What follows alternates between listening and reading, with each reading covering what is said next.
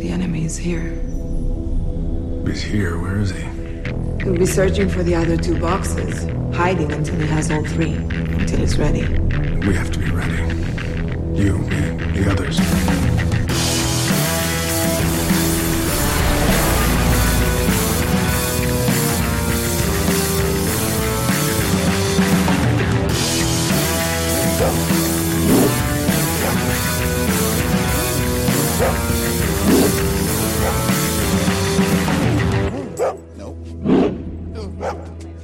Joining us now from their respective fortresses of solitude, it's out here on the West Coast with us is Grant Brisbee of theathletic.com.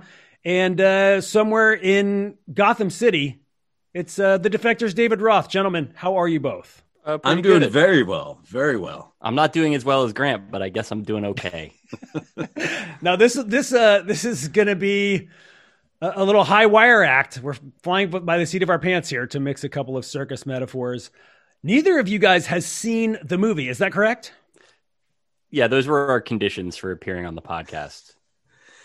I was not planning on watching the movie. And when you asked if I had plans to watch the movie, I said no. And you said, good, keep it that way. And it was tough. It was like, a Christmas present on the tree. I wanted to I had no urge to watch it.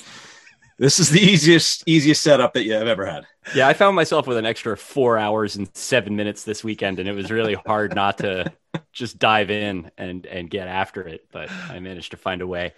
I have kind of obsessively consumed content about it because I find it so fascinating that it exists in the form that it does, and that people got as excited about a cultural product that appears to have not negative value, but it's basically just a solid C-, dominated a whole corner of the discourse for, a year. But yeah, that's about as much interest as I've got in it. Well, let's Diane Lane is in it. Yeah, she's in it. She's great. She turns out not to be Diane Lane, as it happens. Oh, interesting. So, Diane Lane is a black man, actually, a black Martian, I should say. So spoilers. Okay. So is that the case for the whole movie, or is that just that one part where she gives the pep talk to Lois Lane? Well, yeah, one assumes. So it turns out, David, that Martian Manhunter is actually impersonating Clark Kent's mom. And Martian Manhunter is a Martian, as the name implies, played by a black actor. Not for her whole life has she been this guy. Okay, all right. That does, because that would seem to complicate the Superman canon as I understood it, which I should also say is not very well. Right. Grant, as the father of 2 small children, when was the last time that you were able to take in any kind of filmed entertainment? Recently. Okay. The kids are at an age, it's 8-year-old and 12-year-old now. So we're able to, we watched Spider-Man Homecoming recently. They are into a show on Netflix, Kipo and the Wonder Beasts or something of that nature. It's a very, very funny, and it's a cartoon with heart. But yeah, I just don't have the attention span for good movies, movies I've been wanting to watch. I was just talking with a friend today. I own on DVD 8 Hitchcock movies I've never seen. I've seen a lot of Hitchcock movies, but somehow I got this box set, and I don't have the attention span to watch Rope or Frenzy. So that my brain is very, very different than where it was a couple years ago. Yeah. Rope is something that's actually come up on this podcast before. I can't urge you enough to watch it. It's a brisk 80 something. Yeah, I was going to say those are the short ones, the early ones. Okay, yeah. But yeah, who knows? I mean, whatever. It's easy to be whenever you get 90 minutes and you feel like you're able to pay attention to something. I don't have kids, and I get 90 of those minutes per week, rarely contiguously, and they're usually something I'm supposed to be working during that period. So I just pay attention to that. Well, Grant, it's interesting that you brought up the recent Spider-Man movie, because we do like to get a baseline for our panelists. Each of you guys, what is your level of tolerance for superhero movies in general, and DC or Marvel, and what is your familiarity with God Emperor Snyder's oeuvre? Have you seen your 300s, your Dawn of the Deads, your Sucker Punches, things of that nature? I like the Marvel movies. I really do enjoy them. at one point I did check out. I haven't seen like Ant-Man and Wasp, something like that, but the major ones I will see, and I'll see them fairly quickly. Usually in the theaters in the before times. I was at Black Panther within a week of its opening. I'm usually, they're fun, they're great, and I'm an idiot, so like I generally like everything. Like, when Game of Thrones ended, it's like, that was fine. Like Dexter, the season just goes off the rails. It's like, yeah, okay, that entertained me. Like, I'm very, very easy to please. And so the Marvel movies are perfect. They're just chewing gum for the brain, and that's fine. I have not seen a single one of the Marvel Cinematic Universe movies, which is not something that I'm like proud of at this point. Like, it's the sort of thing where like if I saw a couple and was like, oh, it's not for me. At this point, like it feels snobbish to admit that, but I have not. Like I saw the Bryan Singer X-Men's, which is like worse to talk about for a number of reasons. And then, in terms of the DC stuff, like, I mean, I saw the Christopher Nolan Batman movies. Like, I liked them pretty well, I guess. I don't know. I mean, like with all Nolan stuff, I leave it feeling kind of like really impressed for like half an hour. And then like the moment you start thinking about it, like you just want to read a book or do something else. But Snyder is a guy that I've been fascinated with because I really liked the Dawn of the Dead that he made, which I guess is like his first big feature. Like, I just think that it's terrific. Like, it's stupid and fast and has like some funny needle drops and good performances in it. Like, I really just think it's as promising a movie as you could make and then go on to have Zack Snyder's career. Like, it just seems like like part of the issue of like auteur inflation in Hollywood is like that you make one movie like that, and then usually it's like, now, you make some like clever indie thing and they're like, we would love to get you on a Jurassic Park sequel, kid. And then then you're doing that. And it's like, if you were ever funny, like now your whole thing is like Chris Pratt running in place in front of a green screen. That's your job now, is directing that.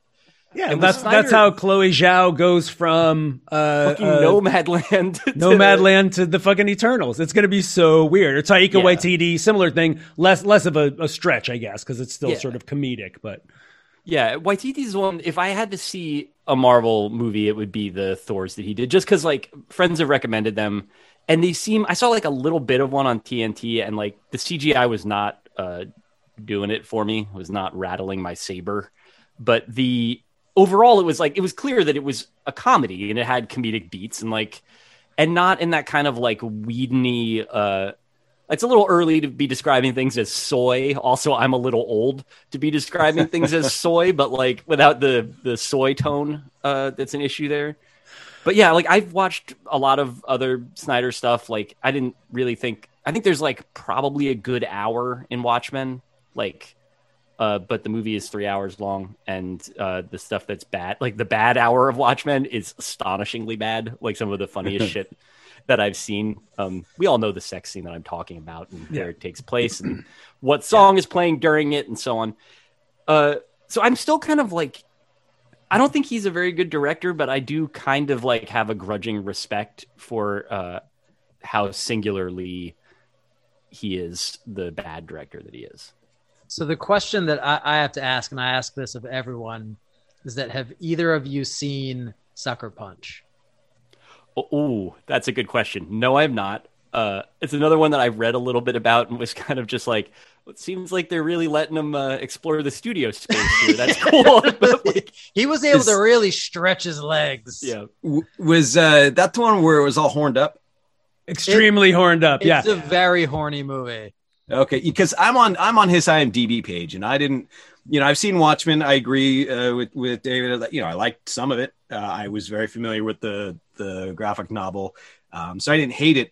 But my favorite thing that he's done was in 1992. It was the Soul Asylum "Somebody to Shove" video.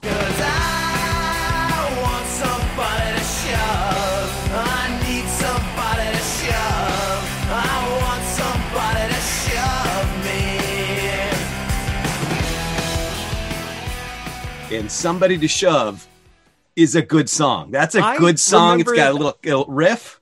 I remember the video fondly. Yeah. Is that and the horse they rode in on that record, or is it a different one? I want to say that's Grave Dancers. I want to say Oh, that was like the almost certainly. I think Yeah. it is. I want to say it was the heart. It was the first single, and it was like I was like, oh man, I saw Soul Asylum on that tour. The Jayhawks opened up, and I was like, yeah, this is Soul Asylum. They're hip. They're current. They're with it. And then like Runaway Train came out, and oh boy, that was a different time for them. But yeah, good song, Zack Snyder. Yeah, it is the first track on Grave Dancers Union. Yep. I can't believe we got to 90s chat so fast. It's really, it's kind of inspiring. Really. We all have our own superpowers. Is that a good segue back? Yes. So, David, a lot of ink has been spilled about the movie. You've read a lot of it. What compelled you to do that? I guess the basic disjunction of not everybody, but so many people caring so much about this particular director's version of this particular the thread of whatever what is it, even the DC legacy thing with Wonder Woman and DCEU? Superman? Yeah, that nobody really seemed to think any of those movies were any good. This one, everybody agreed was much worse because, and the bits of it that I saw, I read the negative reviews of the Whedon, completion of it. And then when this came out and they were showing little sort of side-by-side clips from the Snyder version versus the Whedon one, I think actually there was some merit to it because the Whedon one looks like a fucking Hallmark movie. It's lit like an episode of The Office. And in this case, there's Snyder is over the top, but it's a movie. It's identifiably shot and conceived of like a film. Whereas the Whedon thing looks like, in the way that and again, as somebody who's seen a lot of Hallmark movies and kind of admires them, there's a sense sometimes when you're watching them that you're this whole thing was shot in one Radisson in Vancouver. And they use different locations within the Radisson, but it's all within the same large hotel.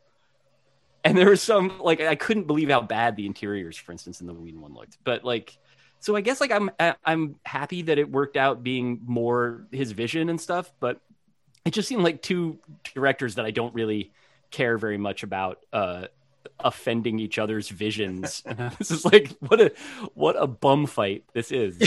it's let me go back to 90s. It's Third Eye Blind, making fun of Smash Mouth or covering a Smash Mouth song. Hey now, you're an all-star, get your game on, go play.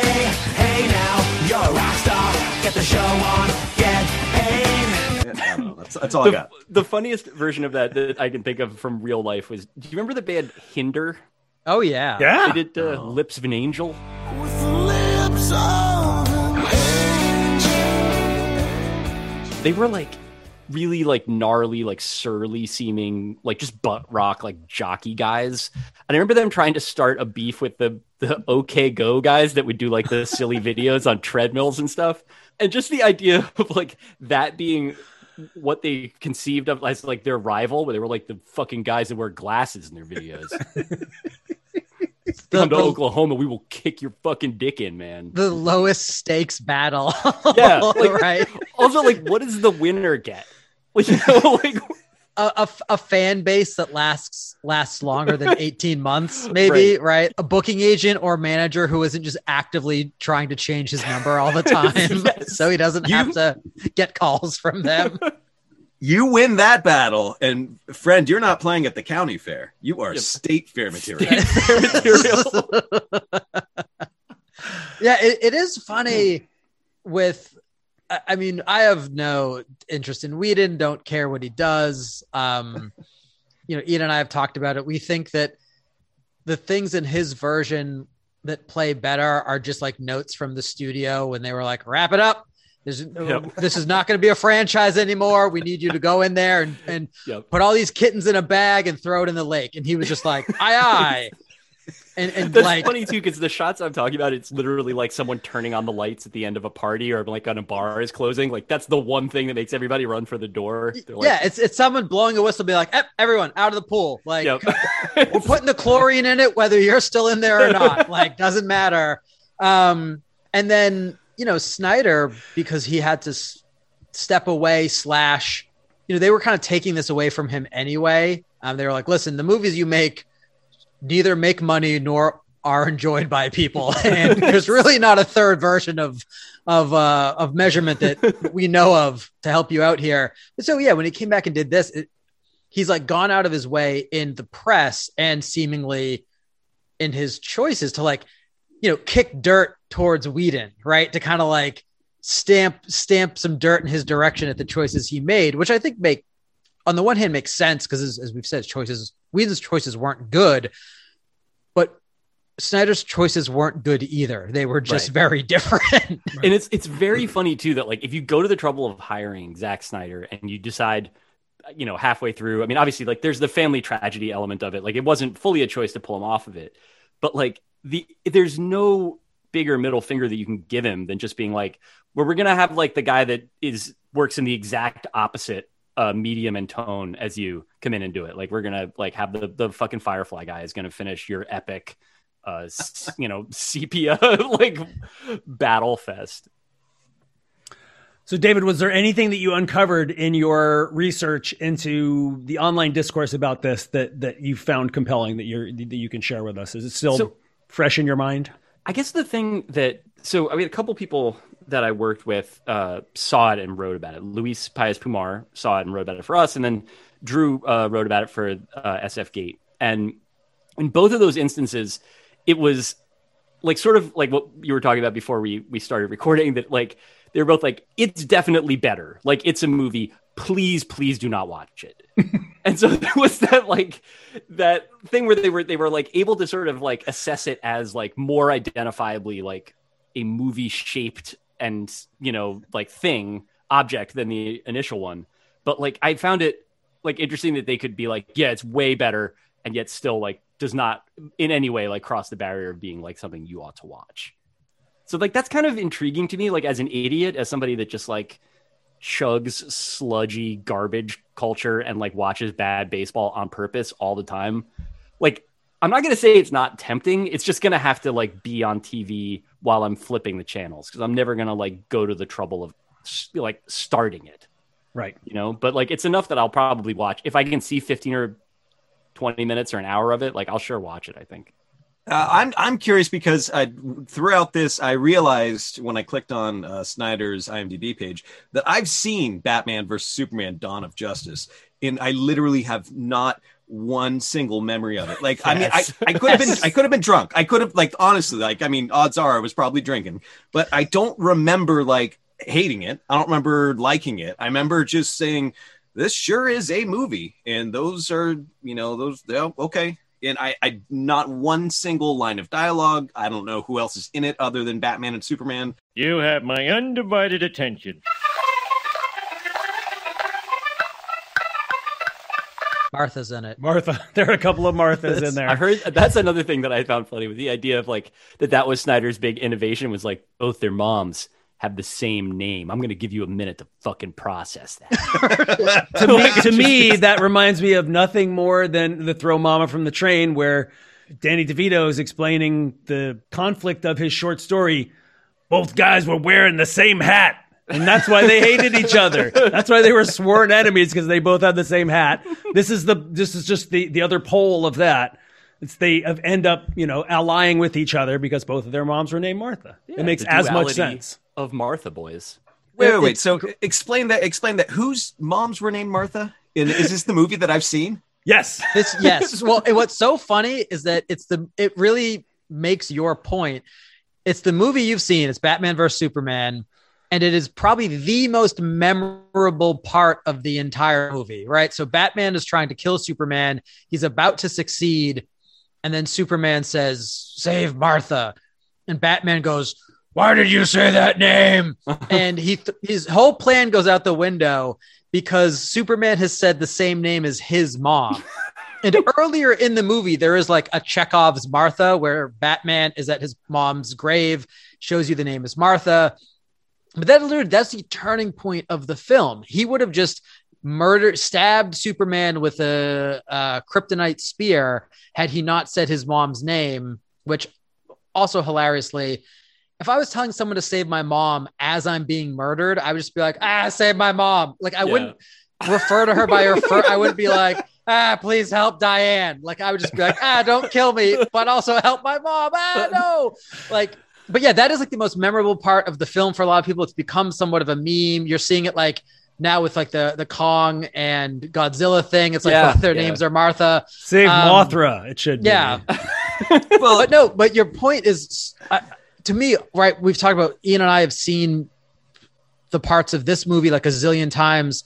I will watch something hours before we talk about it. It'll be the 5th time I've seen it. And when it comes to one of the like 3 lines of dialogue, I'm stumbling all over it, which is 49% because I'm a huge idiot, but 51% because it's just absolute like gray astronaut food. The Zack Snyder difference.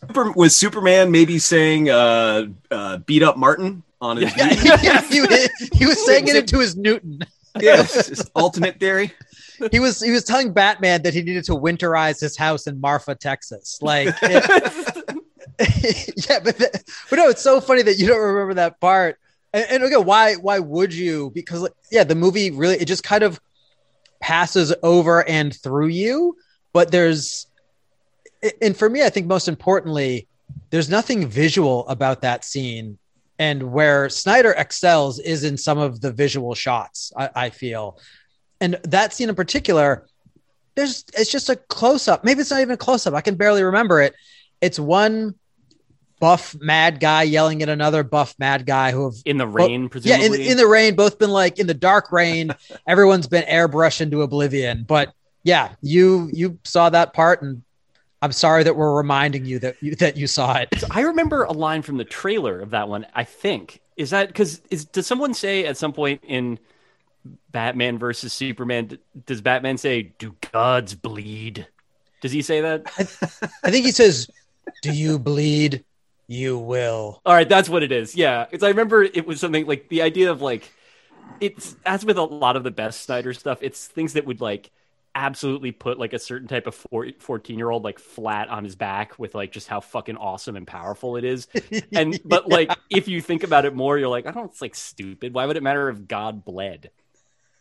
He's a god. No, I think that is right. Like the rare times that you're like, hell yeah, Zack Snyder. It's like This Is Sparta. It's these memeable little slivers that come out of his movies that like the 14-year-old boy, incel kid gets super stoked on. That's kind of his brand. Yeah, that was in this one, the bit that I remember from the trailer. With like he managed to get one of those into the little trailer thing with the fucking Jared Leto Joker showing up. And even that one too, where he's like the big reveal there, where he's like, we live in a society where like we have more power at the touch of our fingertips than we ever dreamed of. Like this does the whole Common commercial. Right now, you have more power at your fingertips than entire generations that came before you. It's like at the end, it's like grandly, it's like, isn't it Batman? And you're like, well, we already know that he's Batman. Like you don't get to like lavish over the like revealing that this character, who by that point presumably you're 2 hours and 55 minutes into a 4-hour movie, like everyone no more knows. Like 4 hours. It's like it's the last couple minutes, quite literally. Fantastic. Yeah, but it's still like, again, it's like something that was epic to Snyder, and he was allowed to do it. And I guess like you don't get to pick the auteurs you get. You just got to deal with the things they think are cool and auteurist. Yeah. Nat, do you want to hit David with the Stone Cold Stunner about that line? I was gonna say one thing, and then I will. So now I'm just parading around the ring, chugging Budweisers. But the dialogue, it's definitely like what a 14-year-old imagines he would say if he got in a fight, right? As he's like hoping, is like when you're just sitting at your desk, being like, well, when I do get in a fight, this is what I say. And then like, cut to you're 50 years old, you've thankfully for you, have never fought anyone except maybe like a parking attendant.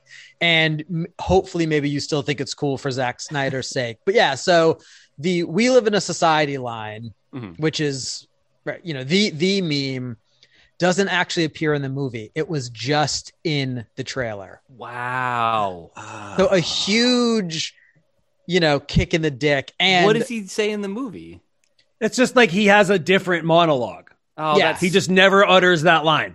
It was strictly for the trailer. He does call one of the Atlanteans like 2 different fish names, which didn't register to me at all. Like he calls the Atlantean woman played by Amber Heard. He's like, my little fish stick. And he's also doing like Jim Carrey's The Mask at one point. He goes from like trying to do his own thing, which was goofy. He like slips into Oscar Romero for a second, and then he's just like smoking. Like, and it's just so unhinged. Yeah. So that was the trailer for Zack Snyder's Justice League. Is Jared Leto comes over and he says, we live in a society, Batman. And everyone's like, he said we live in a society, bah. And then as you're watching it, you're 3 hours and 45 minutes in, and you see his weird school shooter looking Joker, and he says all this stuff, and you're like, what? Oh my, like it's such a letdown. It's such a bummer. That's depressing. I mean, that's especially, you get that far in, you're just like, well, I'm just holding on for one reason, which is to watch the man do the meme. I want to see Catalano do the meme thing, and he won't do it. I've seen Casablanca, and the whole time I'm watching, like, play it again, Sam. Play it again, Sam. And they never say it, and that movie sucks. And that's why I hate it. Maybe the most, the strangest and most puzzling part of the Jared Leto performance at the end of this one is that it's markedly better than the Suicide Squad Joker. Much like the thing that we were talking about earlier, David, about how this movie is markedly better than the Joss Whedon interpretation of it.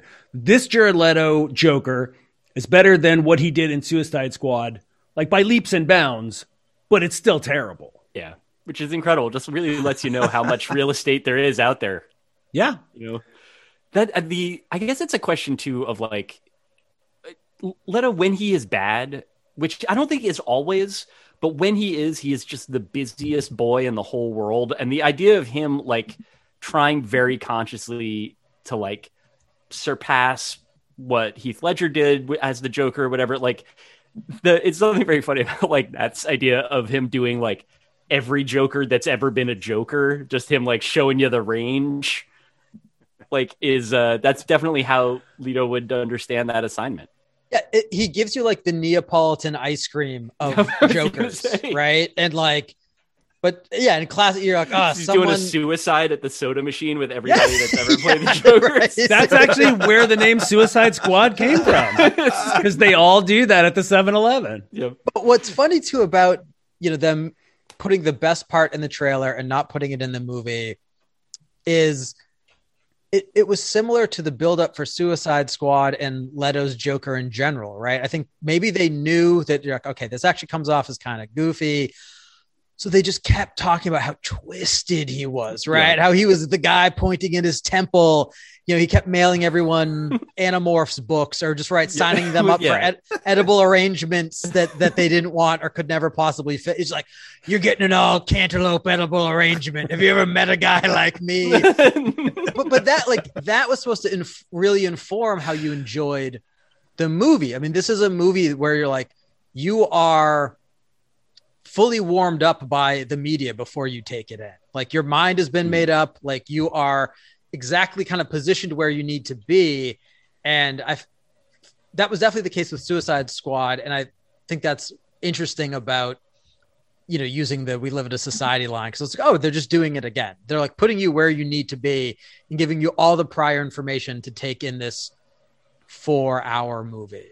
It's a bold gambit for sure. I mean, 4 hours is like the other thing that I read about it that kind of fascinated me, to go back to Ian's earlier question, was that apparently it breaks a lot of like very basic rules of screenwriting. Like the idea of like when you're in a movie scene, the idea is like start in the middle of the conversation is like the thing that you're supposed to do. So it's not like a scene doesn't begin with like one person sitting at a desk, like booping around on their phone. And then another person walks in and is like, hey, and the other person's like, hey, and then they're like, hey, do you have a minute? And it's like, yeah, I guess I'm just booping around on my phone.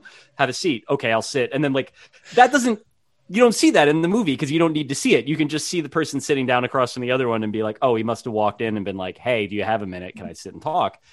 And apparently like in this one, there's just like a ton of scenes where like people walk into the screen, like on screen together and are like, hey, do you have a minute to talk about the exposition thing that we were going over earlier? And then they just do it. Just big Tommy Wiseau energy. It's, oh, hi, Mark. It's incredible. It's very good. 4-hour movies.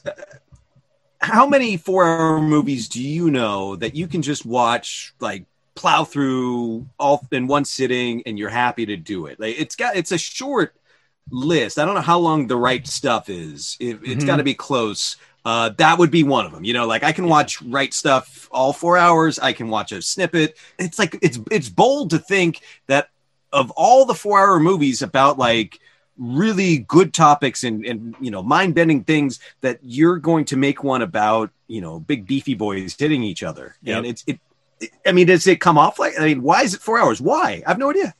There's literally no reason. It's just, apparently Zack Snyder does this with all of his films. He like keeps dicking around with the final cuts long after he's delivered it to the studio.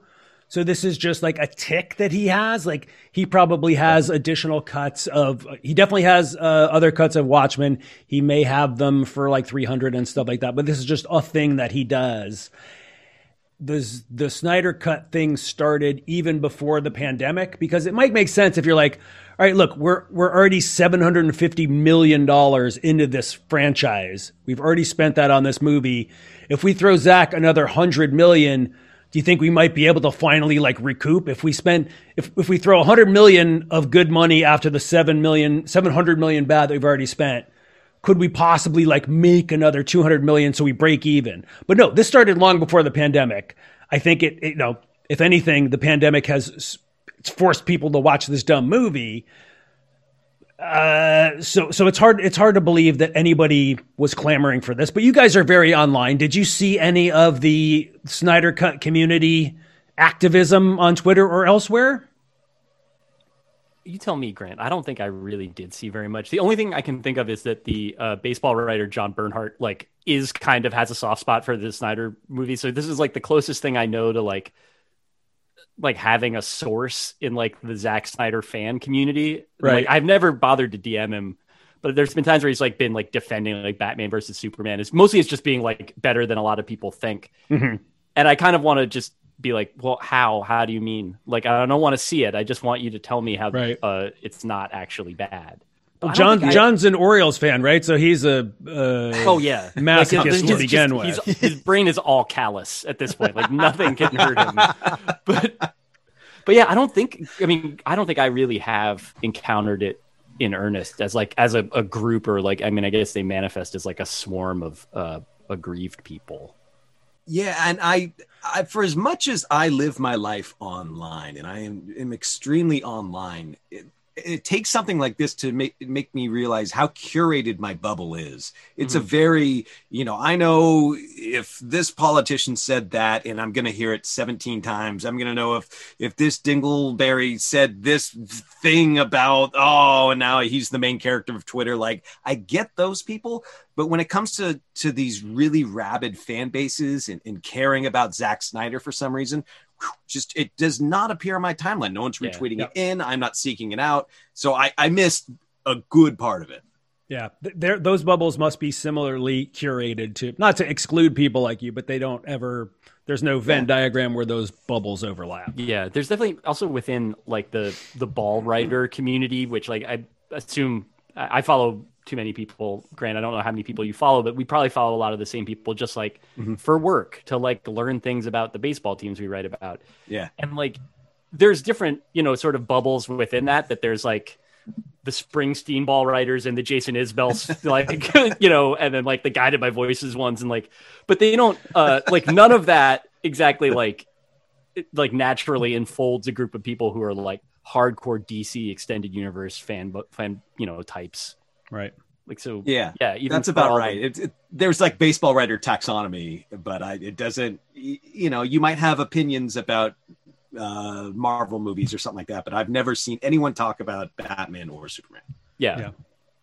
I mean, it's also so much of the ball writer discourse that you see. I mean, you don't see as much of it anymore. I remember there used to be a lot of stuff about like Gaylord hotel points. That was like a big conversation topic. So it's not like they're not talking about boring things. Like these are definitely guys talking about like airline miles and like, you know, like what is like actually the best Cheesecake Factory like in America, like which one is the most consistently solid in service and quality.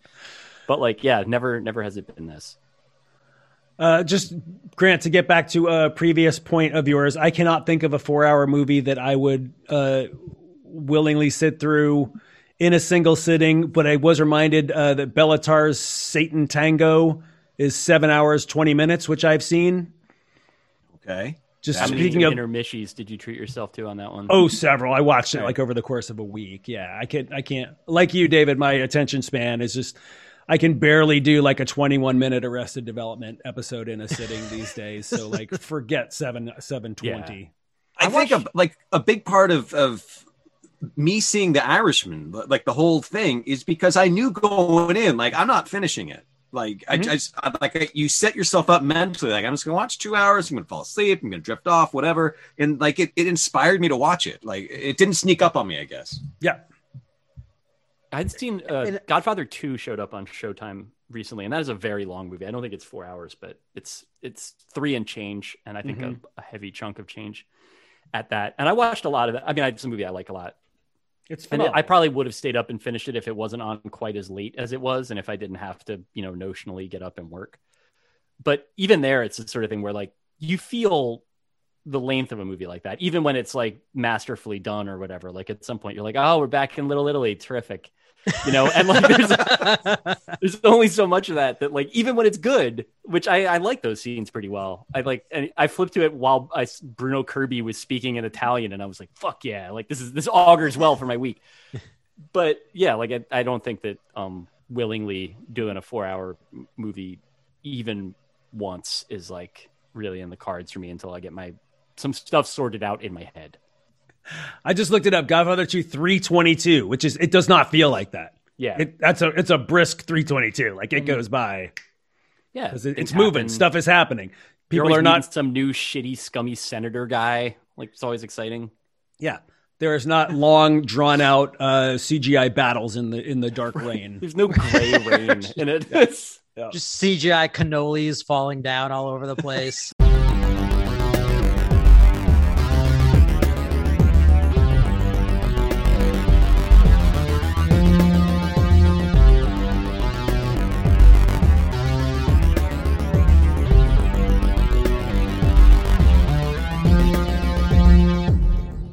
Something that I'm curious about because you all having seen it, like every bit that I've seen, like every clip or every still that I've seen from this one is processed within an inch of its life. It looks like something from a video game.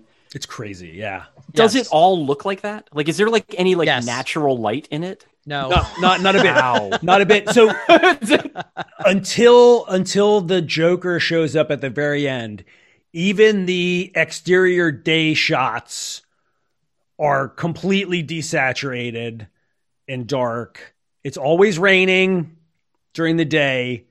And then during the epilogue, the Joker shows up under this blasted hellscape. That's like, it looks like the most recent Mad Max movie. Just sort of blown out, not sepia, but like more yellow sand color. And at that point, you're just like so happy for a tonal change. You're like, oh, great. Jared Leto's here now to save us all. Because I saw a clip when they first released, like, here's what the video or the movie's coming out in a couple days, and here's like a clip, and it had Cyborg. I know it had Cyborg in it. So it's this clip that was circulating on the internet. And I literally, at the first 30 seconds I was watching it, I thought it was satire. And like, I'm not saying it to be clever. Like, I was like waiting for the twist or the like, all right, so someone made this and like, all of a sudden the whole thing and then the Tim and Eric great job cursing shows up on the lower third on the right. I was waiting for it, and then I was like, oh shit, I think this is actually it. And so that's as close as I've come to wanting to watch it, because it's like, is that really like they spent $1 billion on this thing? Yep. It's the cyborg effects are so bad. I think both of you guys are too young for this, but when I was a kid, they came out with these Micronauts figures and then later like spun off a Marvel comic book from it. But they were like sort of metal and sort of see-through, and they look sort of retro futuristic, and he looks like that. But he's just like shitty Iron Man. He's like shitty Iron Man with more computer hacking abilities. And it's terrible. There's no redeeming qualities. He's Iron Man, but he's always connected to the web.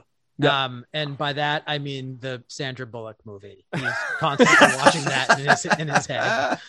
I'm really trying to rack my brain to think of shots that aren't dark and dreary, and it may be the end, like the and also the last frame of this movie, which is maybe one of the better looking frames, is also hilarious because it just ends with Batman talking to Martian Manhunter and going like, "Oh, see you later." And then he just like goes back to bed. It's like the most anticlimactic.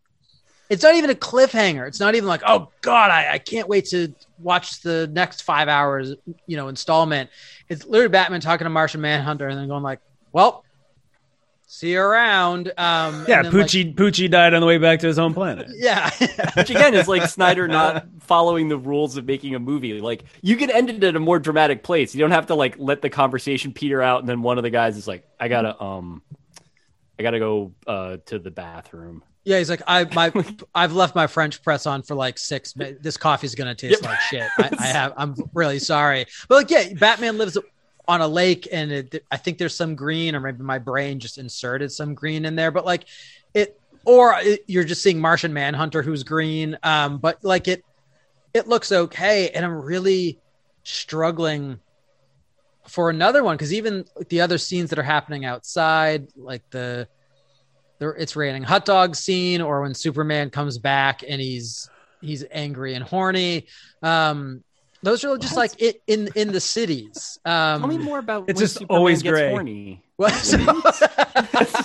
So horned up Batman? Yeah. Man, there's so much backstory. I feel like we're gonna have to explain what the mother box is. I bet you know what. Here's the thing. Have to do that, Ian. I bet we don't have to. This is the best part. We can just say Superman was dead, and they bring him back to life. Okay, fair enough. I think I knew, but I didn't realize that the first thing that would happen. So he comes back to life, and he's like, "Damn, Superman's trying to smash." Like it's the first thing. First order of business is to. So I'm taking some liberties here. So they bring him back to life, and he doesn't remember who he is or whatever. Which again, all of this is being filled in for you by the Justice League themselves. Like he's just kind of looking around, and they're saying stuff like, "He's scanning us like we're enemies," and he doesn't remember who he is. Like someone is pinching your nose and spitting the plot into your mouth, right? And then Cyborg has a built-in. He has a missile defense system. He has, the Star Wars missile defense system like built into him. I think it's Iron Dome. Actually, it's the Israeli one. Yeah, and a huge gun pops up, or he's like hand turns into a gun against his will. Oh, yeah. And they're like, "What are you doing?" He's like, "It's my defense system. I can't control it." And so once Superman sees danger, he just starts attacking all of them, starts shooting them with, his eye lasers and stuff. And he stops once Lois Lane appears. He recognizes Lois Lane, and then like he hugs her, and she's like, let's go home. And he's just like, all right, I don't need to murder these people after all. Whoop, whoop, whoop, whoop, whoop. And they just take off. So I'm filling in a blank that it's like, she's like, you've been dead for a long time. Wink, wink. Yeah. And they take off. But yeah, that's what happens when he comes back. All right, that makes more sense than like Snyder actually trying to have a character express a universal human emotion in one of his movies. Oh, the yeah. idea of just like he cannot do more than like implying horniness, because like then it would just get confused. Or if anything, it would be like Jason Momoa being like, he looks really horny. Like it would have to be that, right? One of the cops are like, oh no, when he gets this horny, our bullets won't hurt him. Like it's so goofy. Imagine Jason Momoa looking at you and being like, damn, this guy looks horny as hell. No, I assume Jason Momoa just walks around like that all the time, because who wouldn't be horny if Jason Momoa was around? See my man horny because he knows. He knows. And if anything, it would be like Jason Momoa, who's drinking like most of the time he's not underwater. He's like just pulling down from a flask or something. So that scene would actually rule. Like Superman comes back, he's super pissed. Jason Momoa is just like chugging on some Crown Royal, still in the purple bag, and he's just like, dude's horny as fuck. Let's take him out. Or it would be like that scene in Arrested Development, right, where George Bluth says to Michael, he's like, "Daddy horny Michael." Like, Daddy horny Michael. All right, before we move on to the final segment, are there any final thoughts, Grant or David, that either of you had that you have not yet expressed? Real quick, I watched Super Friends and Justice League growing up. I have a little bit of base to DC. So I'm going to ask, so Cyborg's in it. Do we have Hawkman? There's sadly no Hawkman. It sucks. no. No Hawkman. Samurai. Is there Samurai? No Samurai that I'm aware Apache of. Chief. I think I would have heard about that one. Yep. All right. Firestorm? No. Just Okay. the Earth Crisis song is for in my the own soundtrack. edification. Yes. Is there an operatic version of Earth Crisis's Firestorm Yes. that plays during a scene, presumably where a city is destroyed? I don't know. It If seems like a good time only. to do it. No, none of that stuff happens. Although Zack Snyder does love tucking in those little Easter eggs, like turning Superman's mom into Martian Manhunter, who then and Nat, didn't you say that the single mom character is also somebody from the deep DCEU lore? Yeah, so I've been reading a bunch of the articles on this, which to my mind are all just payola. Like they have to be. One of them was like, and this I couldn't tell if it was like a joke or not, but it was like top 10 quotes from Aquaman. And the first one was just, yeah. It was just open quotes, yeah, end quotes. And I was like, this is absolutely like a joke. Like this is making fun of the movie, right? By the way, it was Usher who said that. Yeah. Yeah. Yeah. But anyway, it was this, there's a scene where Cyborg gives a woman $100,000 in her bank account due to his Sandra Bullock abilities. And they talk about in this article how like that's Zach doing what Zach does. The name of that person isn't an accident. Like Linda Martin was actually the sister of so-and-so who was in a comic book in the 50s. And I'm like, what? Of all the other Easter eggs they could drop, he could do one that someone knew about, like that anyone else can remember.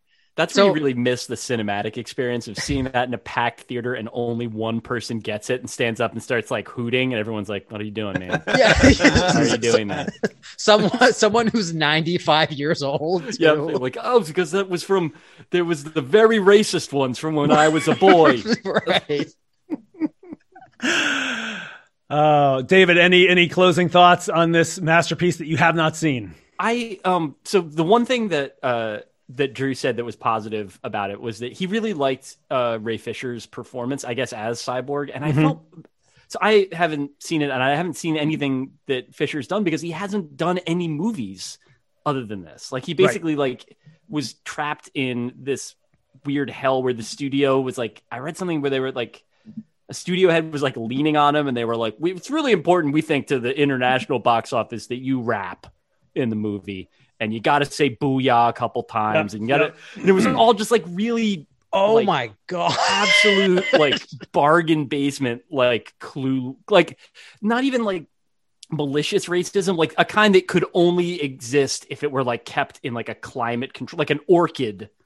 Like it's that like just ancient, shitty, like thoughtless racism, and it just seemed like that guy's had such an incredibly bad go of it that like Drew said that he's actually good and will get to be in other movies, and I'm happy for him, I guess. But like, is he good? Is anyone good in the movie? I know Momoa is usually fun to watch.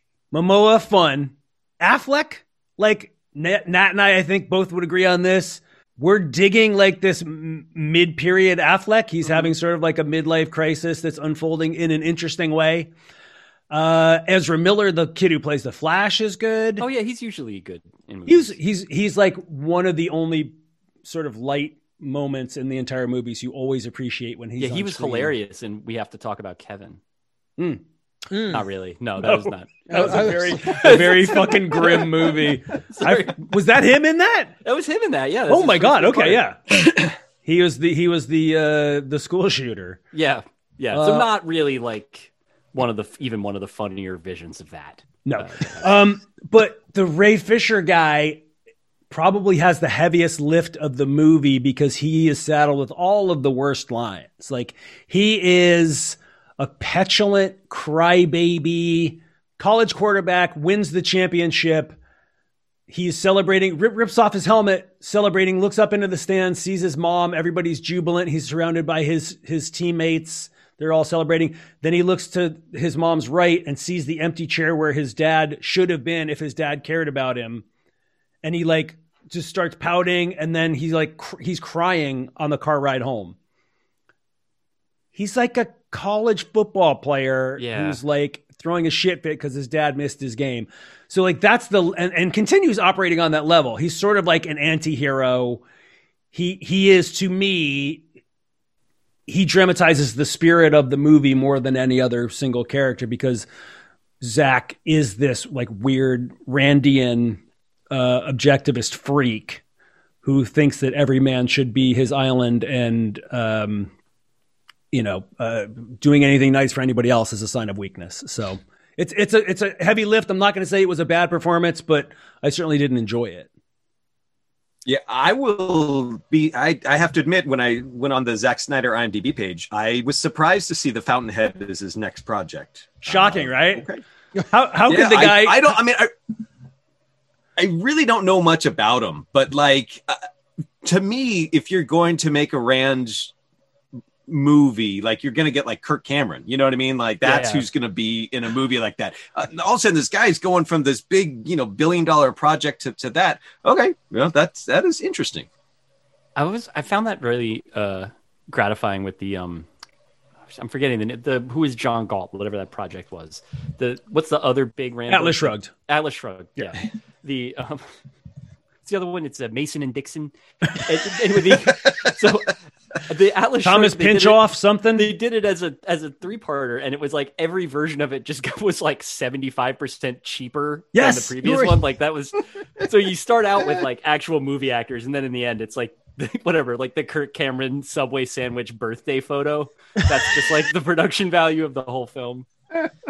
I think I made it halfway through the first one. I couldn't eat. I failed at hate watching it because it was like, in a way, it was just like too sad to watch. And that's the one where they just like the actors are replaced as they go, right? And it's not like, oh, this is 30 years later. It's just like, nope, same person. This is this is tomorrow. It's not some like Todd Haynes thing. Like, there's no point being made. It's not like a managerial decision. No. It's just like, this guy would do it for scale, so we got it. Yeah. We can't and afford he was available. Chad Michael Murray anymore. We need to get realistic about what we're trying to do here. You know who's in those movies? It's John Polito. That makes sense. Remind me who that is. Miller's Crossing, Big Lebowski. Yeah. Ethics. So like one of my favorites. Casper. The high hat. Hot dog with mustard. So like one of my absolute favorites. Portion. It makes me want to watch the movie.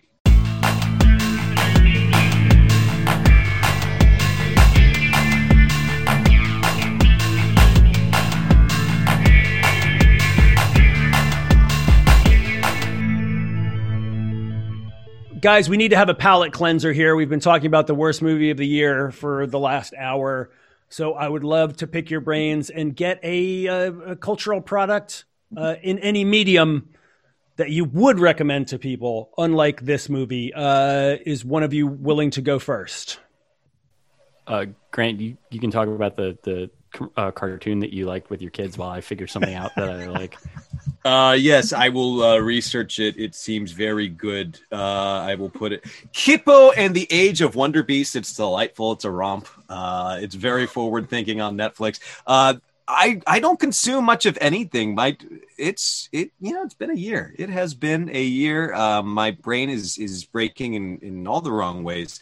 I'm reading currently Valdez is Coming by Elmore Leonard, which I've never read any of his Westerns. Elmore Leonard is great, and this is my first of his Westerns, and it's kicking ass so far. So Valdez is Coming. Love it. Yeah. Having an Elmore Leonard book to read is a good idea. That is like a solid... I have some that I haven't read too, because the Goodwill reopened some time ago. So I got 52 Pickup, which I remember seeing a few minutes of as a movie, as an extremely sleazy movie when I was a kid. But like I don't know, reading books like that makes me feel, even though I think there's that Demi Mon's pretty gross in that one, like I would like to read something fun. I haven't done as much of that of late. I've been reading sports books for this like reading series thing that I do with Patrick Sauer, and that's fun, but it's like I don't have time to like read an entire one of those plus something else in the time between those different things. And like so much of what I've been reading online has been just, you know, blog posts, just like grim shit that makes me upset. We've seen some films I thought were decently good. Like I guess I could recommend Godfather 2 to people. If you haven't seen it and you like long movies and you're listening to this podcast because you want to find out about other movies that are long. But that's our target demo. People that just like long movies. You know what we watched early in the quarantine was the Amazon series 000, which is from the people that did the Gomorrah, the movie, and then the series. And it's sort of like a sprawling, you know, it's a little, there's a lot of incident in it, but it's got a really good Mogwai soundtrack, and it has some really like striking scenes in it. Like a lot of the Amazon series to me, like at least like look good. Of all the streaming, you know, companies that do this stuff, like this looks expensive and has some interesting stuff in it. It's just like, we watched that 10 months ago. Mm-hmm. So I'm sure that I saw something in between that I liked, and it's just not coming to mind right now. You are the second person in the last week to recommend 000. Really? To me, yeah. And the other person also referenced the Mogwai soundtrack. I am going to effort that immediately. Nice. Yeah. I mean, you can listen to the soundtrack, and then when you watch the series, you'll be so excited when you hear all your favorite songs used as cues. I'm going to go with a Welsh or English thriller that came out, I think technically in 2019. It was called Saint Maud, written and directed by a woman named Rose Glass, and I believe this is her first feature. It is about a woman who is a home health nurse in England or Wales, and who's also a very devout Christian. She goes on a spiritual journey, and there's elements of The Exorcist, very intense religiosity with some not heavy splatter vibes, but like some horror stuff going on. Can't recommend it enough. It's a quick 84 minutes. Looks great, sounds great, is great. Saint Maud by Rose Glass. Track it down. Cool. Nat, you got anything, or are you? I actually do. I think this is the first time, much like you guys, Grant and David. I don't know if you've been doing this, but I've just been like returning to my safety blanket media, right? It's like I'm watching Simpsons seasons 2 through 9. I just watch Law and Order, not SVU original, just like on television with commercial breaks and everything. Wow. So I got two things. One is a book called The Phalanx of Houston, actually written by a friend of mine, and I bought out of just like supporting a buddy. It cracked it open the other day, and it's really good. So check that out. You can get it wherever books are got.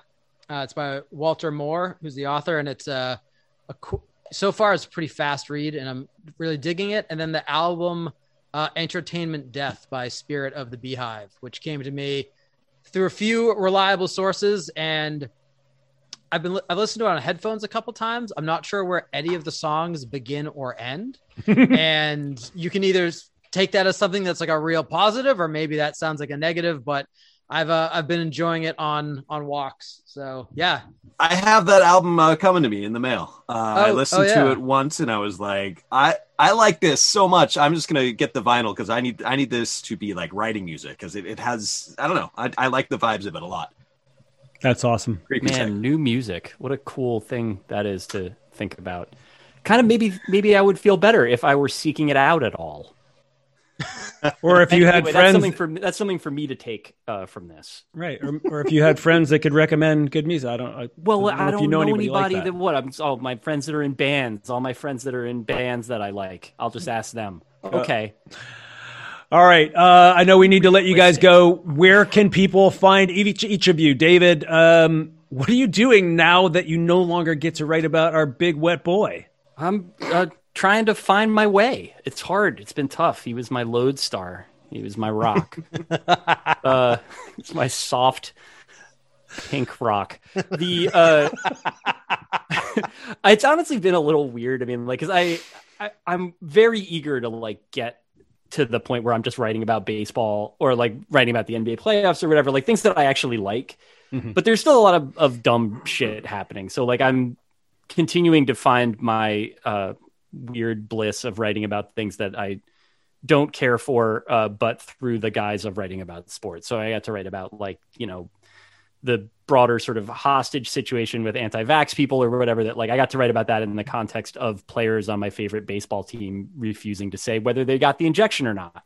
So I'm still able to do it. I'm doing most of that writing is at Defector now. And it's whatever, it's gratifying. It's like the only time I really feel remotely in control of anything in my life is when I'm writing that stuff. So that part of it is nice. And I'm Awesome. whatever. And I'm 2.5 weeks away from my second shot. So then that'll get better. But we'll see how that goes. Yes. And where are you on Twitter, David, for people to follow? At David_J_Roth. Sorry about the underscores. Not as sorry as I am. What about you, Grant? I am at theathletic.com. I write about the Giants. I have a podcast about the Giants. I have a new podcast that's more general baseball with Hunter Pence. Very excited about that. So yeah, theathletic.com. I read boner pill ads, like Manscaped ads, like, you know, talking about shaving your pubes and stuff. Doing ads for podcasts is tight. I've had to do a couple. I've never had to do the like, fellas, you know what it's like to have a clean sack, right? Like, but that's what the copy's like. Yeah, I know. Like, I've had to do a couple of them. I had to do like some Mack Weldon underpants ones. Like, I guess I'm just easily scandalized with stuff like that. Like, they're a good product and everything, but there's definitely a part of it where I'm just like, I don't want to talk about that. Like, and I just have to pull back on it. That's cool that you're doing Manscaped ones. That's great. Yeah, it's like I'm reading. It's like, fellas, is your sack a little fuzzy? You know, and like, I'm thinking, you know, I went to San Jose State for, you know, and I'm doing this. I went to San Jose State. My God. Amazing. Well, it's incredible that that's the reward. Like, Grant universally recognized as one of the best and most distinctive people writing about this extremely popular sport. And when you've succeeded, what that means is that you get some copy that you have to read verbatim about someone's balls and ass.